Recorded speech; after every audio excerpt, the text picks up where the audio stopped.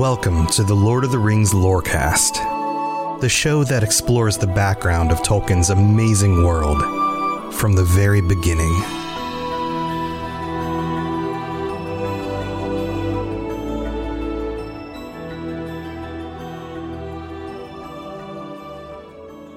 And beside Fëanor, the other children of Finwë in birth order included Findis, his first daughter, his second son Fingolfin, Irme, and Finarfin. Welcome back to the Lord of the Rings Lorecast. It takes everything in my being not to record these episodes of this show like that, in this, terrible accent, and doing it in a very I don't know if that's even monotone, but in a very kind of dry manner. I hope you guys are enjoying these episodes. We left off last episode talking about Fëanor and the crafting of the Silmarils and the fact that he was known as the greatest of the elves. But his story is not done. We know that things are getting kind of messy here. And as a quick recap, Melkor is out there in Valinor talking amongst the Noldor to Fëanor's neighbors, helping teach them things, getting to know them, maybe even putting some rumors and whispers in their ears. Because Melkor's not done. We know he has plans. But Fëanor's smart. He's smart enough to know that he can't trust Melkor, at least not directly. But that doesn't mean that those whispers aren't making their ways in other means to his ears. So we start this episode where we left off. And at this point, Fëanor has become more and more concerned about the loss of his power. And before we get into why specifically he was concerned, we have to analyze a little bit more about his personality. You see, he's the kind of person who very specifically designed these stones, these gems, in a way where his flaws are obvious. Not the flaws of the gems, not the flaws of the Silmarils, because the Silmarils themselves are basically flawless. Let's talk about that for a moment.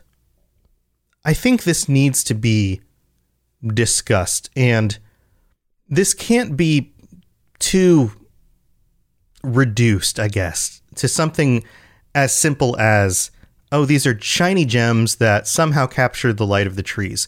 This was a feat that no other elf or Vala had ever achieved and ever would again. This is something that the Valar had attempted to do and could not. And here Fëanor was able to achieve this. The light of the trees was their most treasured creation. The trees themselves were the most treasured creation, but the light that they emitted was the highest beauty, the most divine substance on Arda. The very light itself. The idea that the living light of these trees, it was like the closest thing they could get to Iluvatar on Middle Earth, or at least in Valinor, and on Arda. Let's just say Arda. There's a lot of these phrases that you can kind of use interchangeably, but I have to be careful with them because they do have specific meanings. And the Valar had attempted to use this energy for other things. It helps with growth. It helps with life. It is life. And yet they couldn't take that energy from the trees and move it to other places. It was confined to the trees and then came out to the living creatures and was used for those living creatures to grow. This was the light of life itself. And the fact that Fëanor was able to devise gems of a substance that he would not disclose to anyone else, that was able to capture this living light inside of, so that he could take that light with him wherever he wanted, was a feat that was unmatched, ever, in the history or in the future of everything. And Fëanor knew it. So he did not tell anyone the recipe. He did not tell anyone what substance these were made out of. He did not tell anyone how to replicate it, the means with which to do it, where he got the materials. None of this. And on top of it, he flaunted this for everyone to see because he was proud. But he also wanted to make sure that everyone knew that he was the one who mastered this. There's pride in a positive way, right? The sense of accomplishment, the sense of doing something and being proud of yourself, a surmounting of an obstacle. And then there is pride in the negative sense, the thing that we should fear, the biblical sin side of pride. And that hangs on the edge of a knife, to use a Tolkien-esque quote. And that's where Fëanor walked with this. And the rumors that were making it to Fëanor's ears from Melkor were that Fingolfin, the second oldest son of Finwë, was vying for his birthright to be the next in line to the crown of the Noldor. And in order to do that, he was also coming for the Silmarils. And what's funny about this is that it wasn't Fingolfin who wanted the Silmarils, it was Melkor.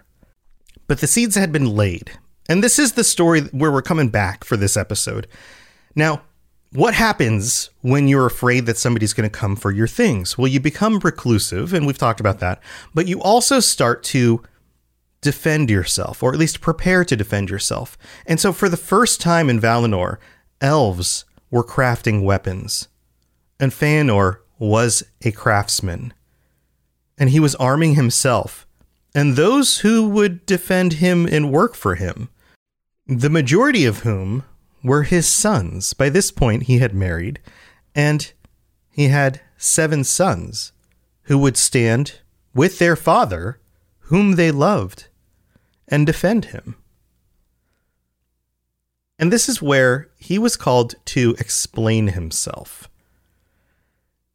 Basically, for the first time in the history of anything, he was being accused of being a disturber of the peace. Another Tolkien phrase that comes from the movie. But there was an issue here. The Valar had realized that, looking down from their mountains and the other important things that they were doing, that in the city right underneath their noses, something was amiss, right? And they discussed it with him. And they basically were like, what is going on? And he gave them a testimony. And they knew what this sounded like. They knew what was going on here. They've smelled this before. It was Melkor's cooking. And his lies, his deceit, were underneath all of this. And you know who was ready? Tulkas. Immediately, he left in order to seek out Melkor. But Melkor knew that his time was nearing an end for him to be walking freely around Valinor. And he left. And he found a place to hide, and Tulkas did not discover him. But even though all of this was laid because of the groundwork of Melkor's lies and his manipulations, they still came down hard on Fëanor. Fëanor was the one who took up the crafting of weapons and the inciting of what could have become potential violence of elves against other elves.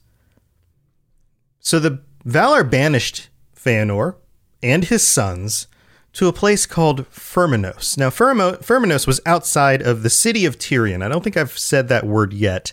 The city of Tirion was the capital city. It's the main city in Valinor. It's where most of the regular business was done. It's where all the elves came to do their stuff. A lot of them lived. Some of them lived on the outskirts of the city. Some of them lived in the center of the city. There's more details about that we can go into in the future. None of that's super important other than the fact that Fëanor and those who would stand with him were banished to a stronghold city named Firminos, which was outside of Tirion. And the most important detail here is that Fëanor's father, Finwë, took his side on this and went with him. And this was a big deal. Finwë was making a statement here. So much so that until Fëanor was brought back from exile, Finwë was renouncing his kingship of the Noldor. I mean, that's a big deal. He was basically saying, I disagree with this stance. I disagree with this judgment from the Valar. I too will go into exile, and I am no longer the king of the Noldor until you reverse this judgment. So the kingship of the Noldor did in fact pass down to Fingolfin. And so Fëanor, Finwë, Fëanor's sons were all removed from the city. And with Fëanor, of course, he brought all of the things that he wanted to protect with him. His Silmarils went in a locked box, and he kept them in this fortress city that he was exiled to. Now, as a side note, I didn't mention this on the previous episode, and this other creation of Fëanor's doesn't really play into too much of what happens in this episode, but in order to, I don't know, sweeten the pot a little bit, paint the picture a little bit more deeply, explain Fëanor's genius a little bit more, Fëanor also was the creator of the Palantiri. Do you remember the orb that Pippin looks into and sees the Eye of Sauron in the movie? Those round circular things that people could see and communicate with at a far distance. Fëanor was the creator of those as well. So, a very, very talented and skilled and magical craftsman. So let's get back to the rest of the elves for a moment, because the scene that has unfolded so far for most of them, from their perspective, is different than if you are looking at this from Fëanor's perspective. And this is something that I'm going to do a lot during this show. I like to take a look at things from different people's perspectives, because it gives you a more well-rounded understanding of the way things are. It's very easy for us to look at things from, say, Fëanor's perspective, because he is kind of a point of view character in the story. But what about the perspective of, say, just a regular commoner, a regular common elf who is witnessing what's going on? Doesn't this appear to be like the aristocracy having kind of a infighting situation going on for the first time in the history of anything? Isn't this kind of above your pay grade? And also, what does this have to do with you? Isn't that what that kind of feels like? If you're just one of the regular craftsmen of the elves, somebody who makes your money making things and chopping down trees and maybe being a banker, or, you know, something kind of regular. And here you go, and you see this fancy elf prince parading around the streets with these shiny gems, showing off the things that he does. And then all of a sudden he's getting all greedy, and there's this rumor about his half-brother who might be trying to usurp the throne. And then all of a sudden the Valar show up and they hold a trial. And I'm sure from your perspective, from the elven community, everybody gathers around and they're like, what is going to happen? What's going on here? And then Melkor is gone. He disappears. And to the average elf, you're like, I thought he was fine. I thought he repented. I thought he was a good guy now, right? Like, I don't know what's going on. Melkor's gone. And the next thing you know, Fëanor is banished. Your king goes with him, gives up the kingship, and Fingolfin shows up and says, my loyal subjects, I'm sorry to let you know that my father has gone off with Fëanor. I am now the king. What is Fingolfin's speech here? Right? I have been misunderstood. I have, unfortunately, lies have been spread about me by Melkor that I was coveting these Silmarils and that I was trying to get the kingship. And that was a lie. And yet here I am. I'm your king now. and we're going to do the best we can. And I wish my father and my brother the best, and I hope they come back to us. That's a really odd situation to watch unfold. What do you believe? And yet we don't get that perspective in the stories. And I like being able to see these things from different angles because it really enriches the story. So just kind of a fun thing to think before we go to the mid-break. And before the story swings back around to Melkor and the next thing he's planning. Because things are about to... well, I don't think they had fans back then. Maybe they did. At least not mechanical ones. But whether the mechanical or not, something's about to hit the fan.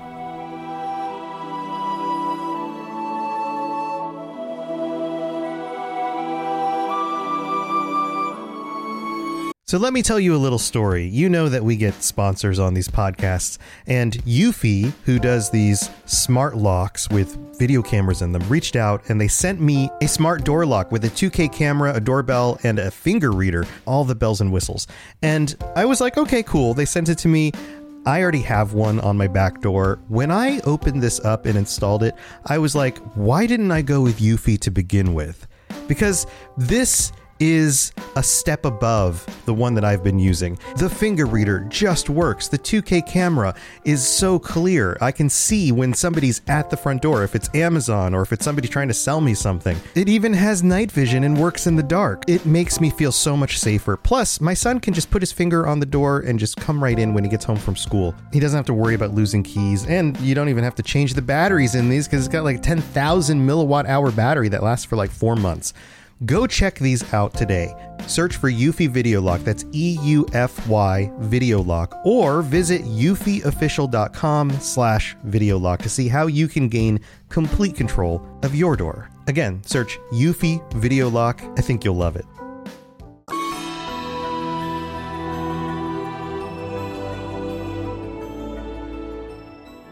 All right, here we are in the middle of the show, and thank you so much for listening, for being here, for being part of this community. It is so much fun to have you guys join me every week and be part of this.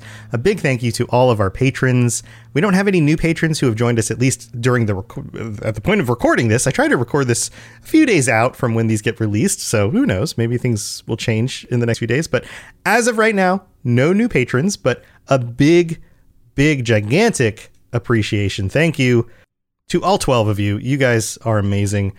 I'm having so much fun chatting with you guys in the comments as well, and just wanted to just say again, Spencer, thank you for those questions last week and being able to answer those questions, and for those of you who have posted more questions on the Robots Radio Discord and being part of the community, thank you for being here. And it's always fun to field some of your questions. I'd love to hear more from the rest of you guys. Even if you aren't a patron, feel free to chime in, share some questions, share some answers if you have some thoughts.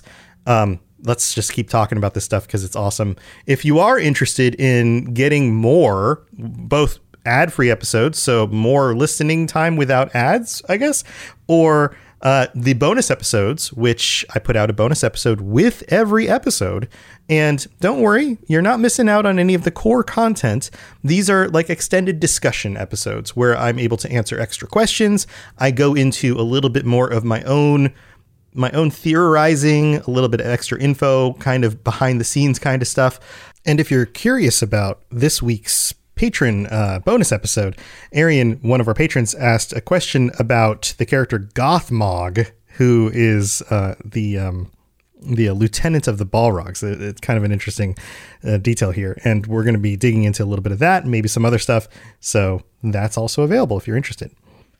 So if you're able to and you'd like to support the show, it's my way of saying thanks for supporting. So here's some extra content. So go to patreon.com/LOTR Lorecast if you'd like to check that out. And we'd love to have you join us over there and chime in with some of the comments and things going on over in the Patreon community.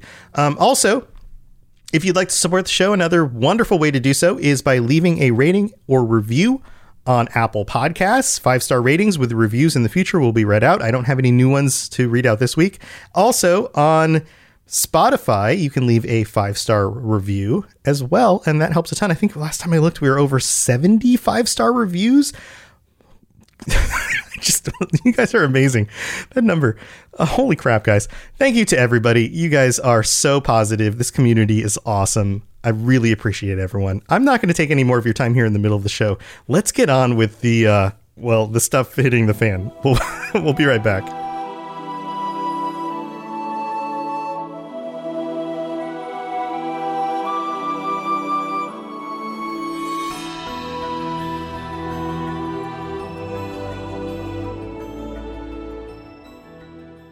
So we have to paint the picture for this next bit to really make sense. Some time has gone by.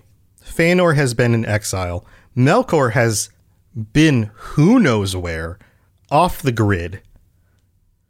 And out of nowhere, Melkor shows up in Firminos. Comes right directly to Feanor. I mean, talk about, I don't know if this is brave or folly, but walks right up to Feanor.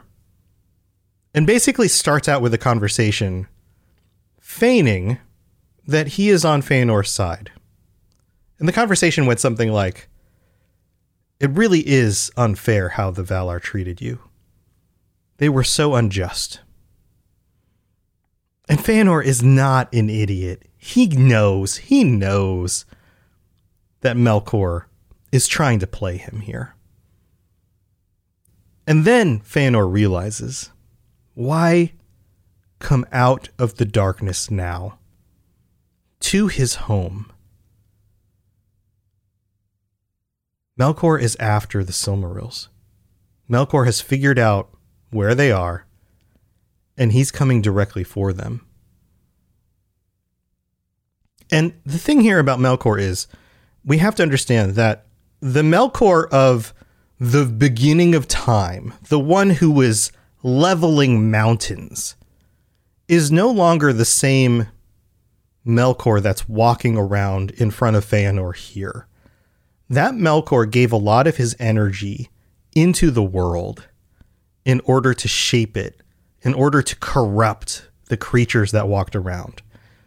This Melkor at this time wouldn't be able to, say, upend the continent in order to lay claim to these Silmarils. So he has to be more clever about this. And Feanor knows this. Now, that doesn't mean that Melkor isn't extremely powerful and could probably smite Feanor right here if he wanted to, and if Melkor, or if Feanor wasn't prepared and armed to defend himself. But again, the elves of the early ages and the beginning of time, and the ones who have stood at the trees, are also extremely powerful.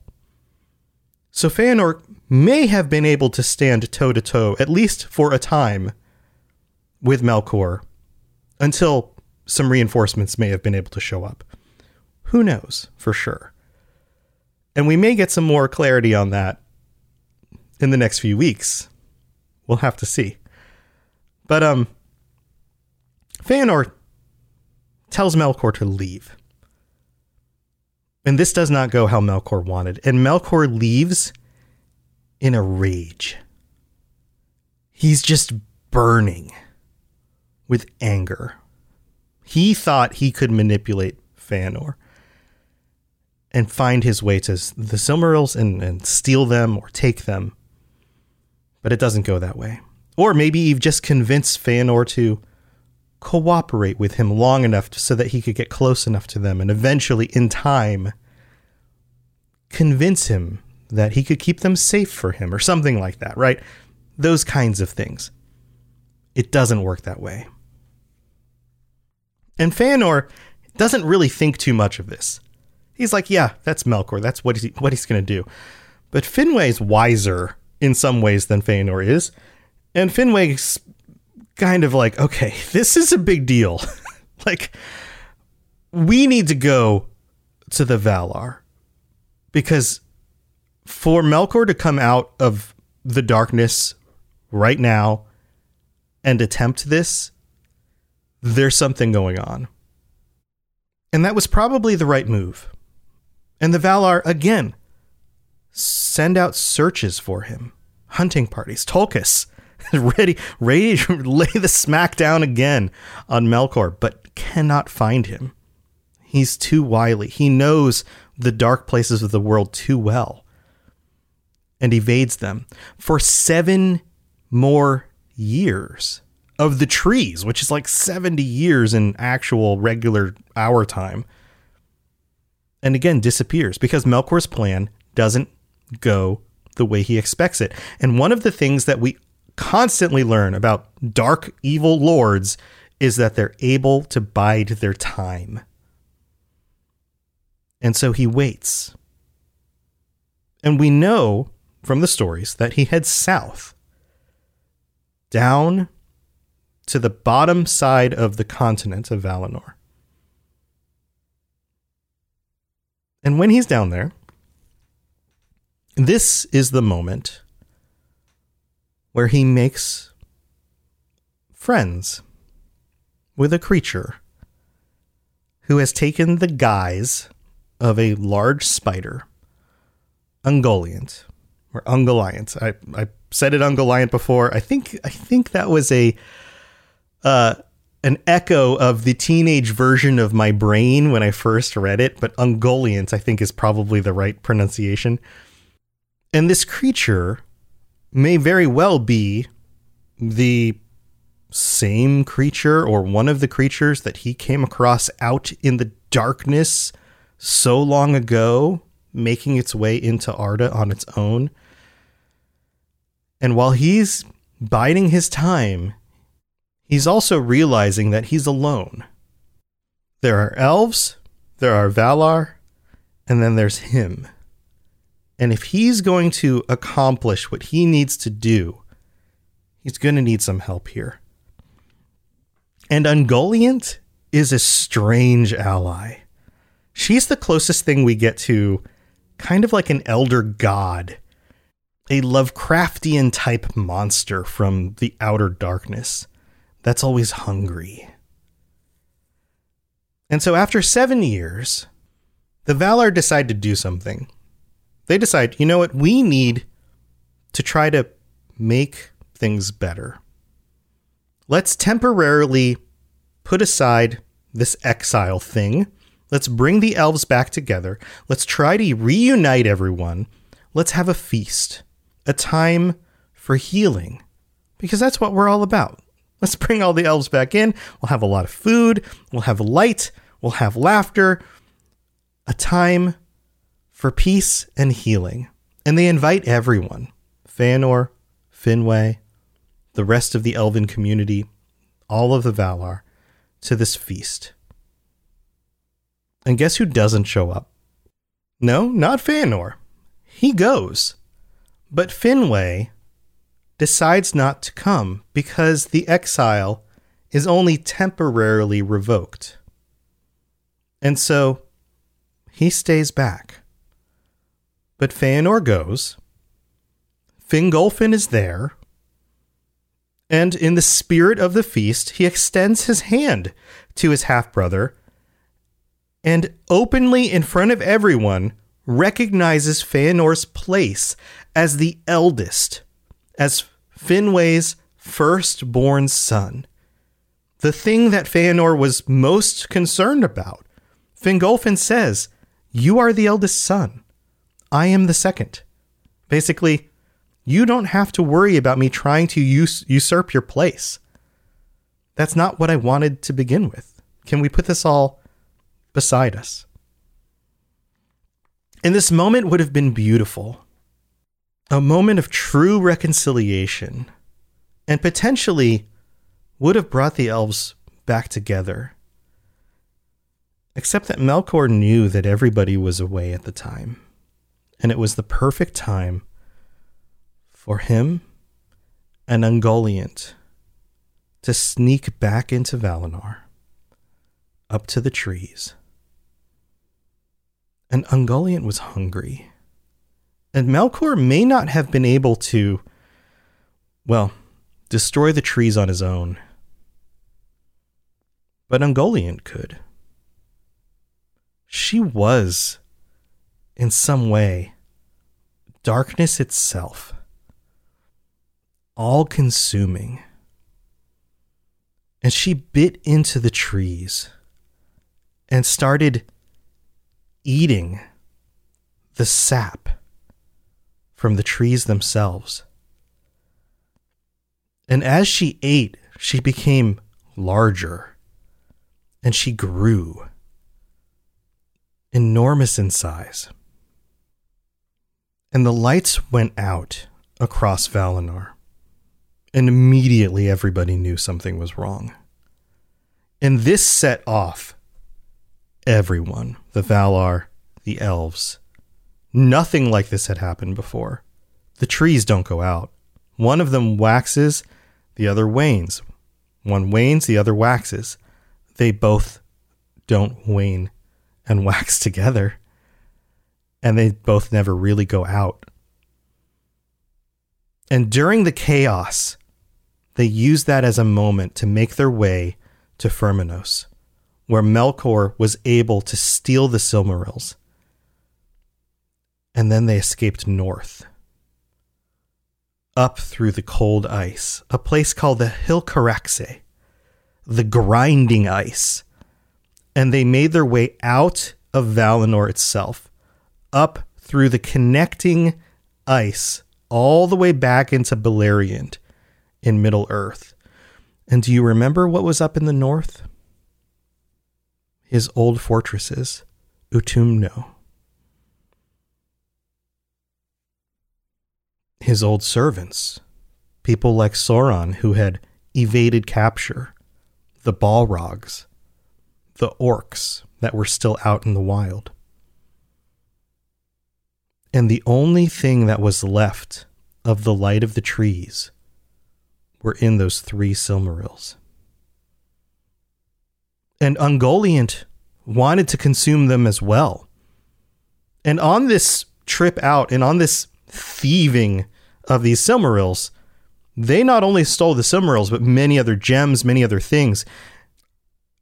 But Melkor would not let Ungoliant have those 3 gems. In fact, he became so afraid that she was becoming powerful that he let her eat everything else except for the Silmarils. Her darkness, it is said, was so all-encompassing that that's how they escaped. It covered their escape. They couldn't be followed because her darkness obscured the light of just anybody being able to follow them. This imagery is amazing when you try to picture what it must have been like.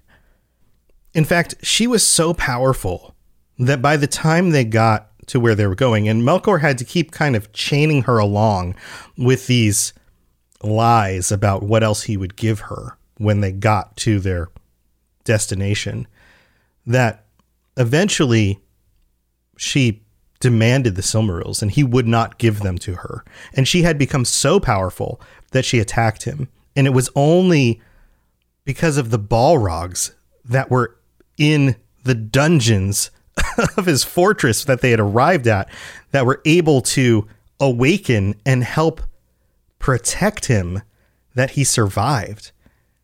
And that's when she fled. And we'll talk about that another time.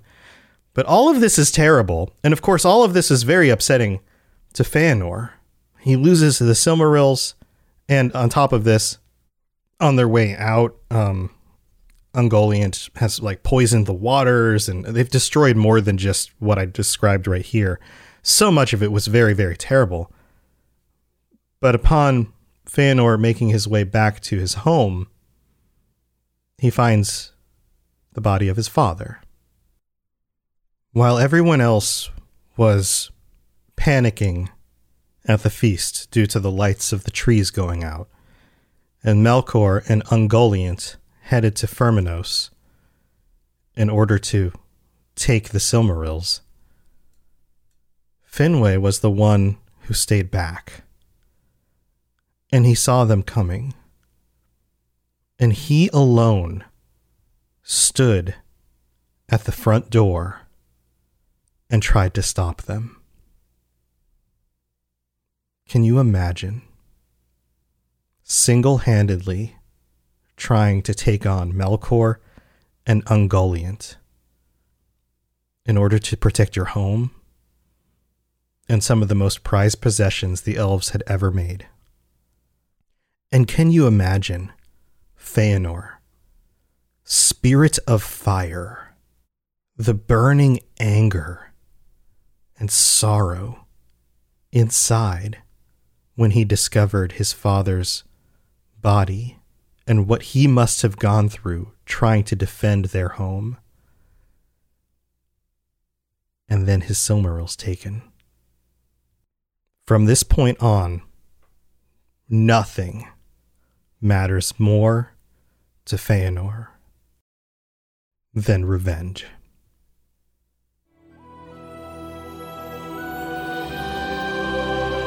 Thanks for listening to the Lord of the Rings Lorecast. If you'd like to learn more about other fantasy worlds, check out my other podcasts, The Elder Scrolls Lorecast, The Witcher Lorecast, and more at robotsradio.net. If you'd like to reach out, I'd love to hear from you. Send me a note on Twitter at robots_radio, or join our amazing community on the Robots Radio Discord. There are links in the show notes, or just search Robots Radio Discord, or find the link on robotsradio.net. I'll see you next time.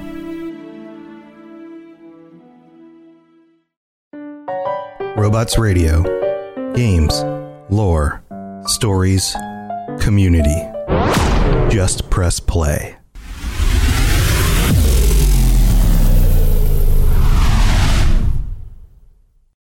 Protect your dream home with American Family Insurance. And you can weather any storm. You'll also save up to 25% by bundling home, auto, and life. American Family Insurance. Get a quote. Find an agent at amfam.com. Products not available in every state. Discounts may not apply to all coverages on an auto or home policy. Discounts do not apply to life insurance policies. Visit amfam.com to learn how discounts may apply to you. American Family Mutual Insurance Company, SI, and its operating companies, American Family Life Insurance Company, 6000 American Parkway, Madison, Wisconsin.